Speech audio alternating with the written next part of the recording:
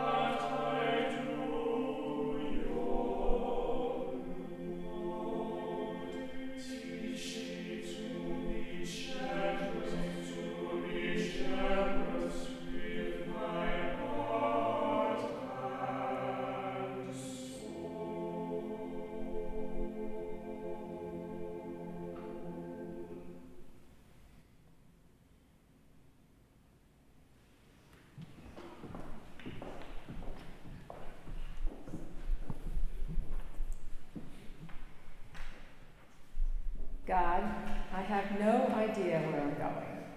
I do not see the road ahead of me. I cannot know for certain where it will end, nor do I really know myself. And the fact that I think I'm following your will does not mean that I am actually doing so. But I believe that the desire to please you does, in fact, please you. And I hope I have that desire in all that I am doing. I hope I will never do anything apart from that desire. And I know that if I do this, you will lead me by the right road, though I may know nothing about it. Therefore will I trust you always. Though I may seem to be lost and in the shadow of death, I will not fear, for you are ever with me, and you will never leave me to face my perils alone. I first discovered this prayer by Thomas Merton during a course I took in healing prayer ministry at St. Michael's Episcopal Church in New York City. I carried around an index card in my wallet.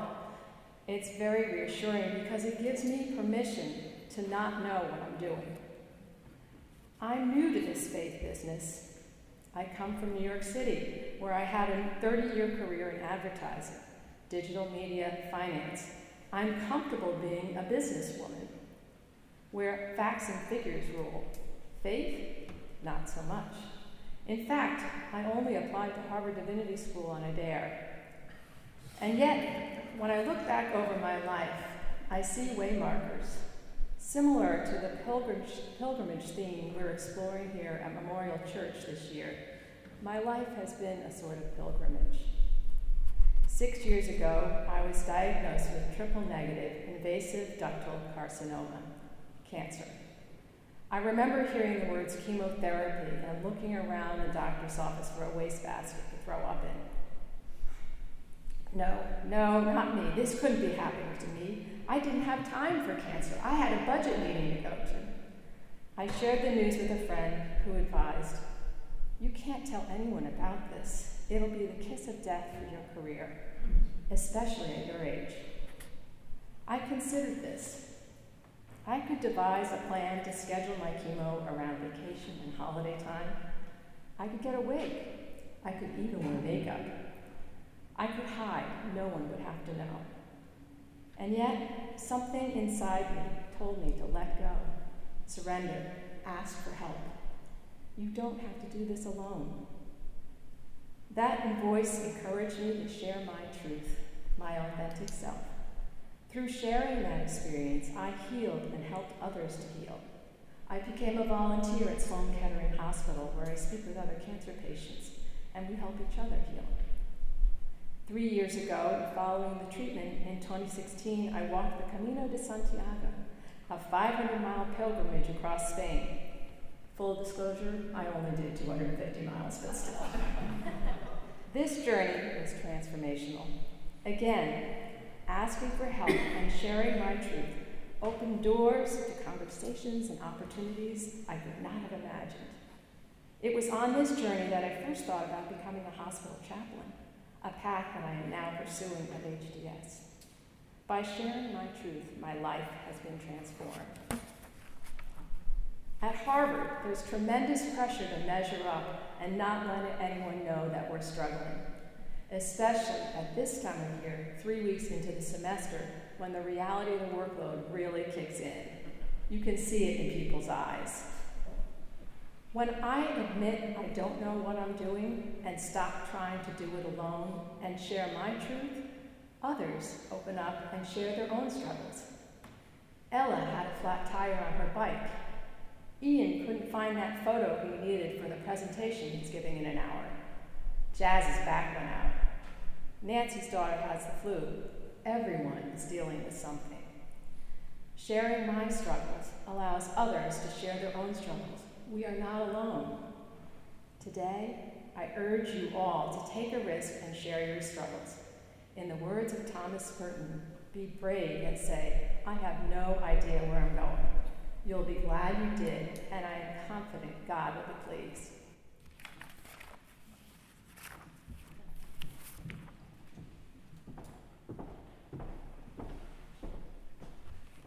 Please join me in saying the Lord's Prayer together, found in the reverse of our order of worship. Our Father, who art in heaven, hallowed be thy name. Thy kingdom come, thy will be done, on earth as it is in heaven. Give us this day our daily bread, and forgive us our trespasses, as we forgive those who trespass against us. And lead us not into temptation, but deliver us from evil. For thine is the kingdom, and the power, and the glory, forever and ever. Amen. Please join me in singing the hymn, "Oh, for a Closer Walk with God," number 292 in your Crimson Harvard hymnal. Number 292.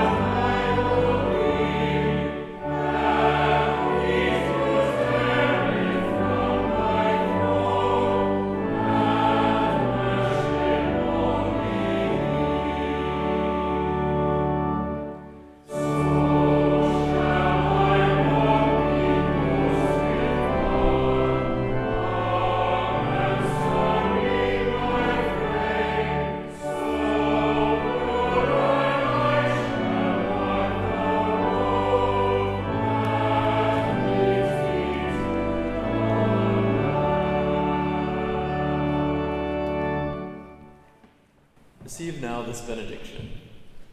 May the Lord keep you from evil, and may the Lord keep you in your going out and in your coming in, from this time on and forevermore. Amen. Amen.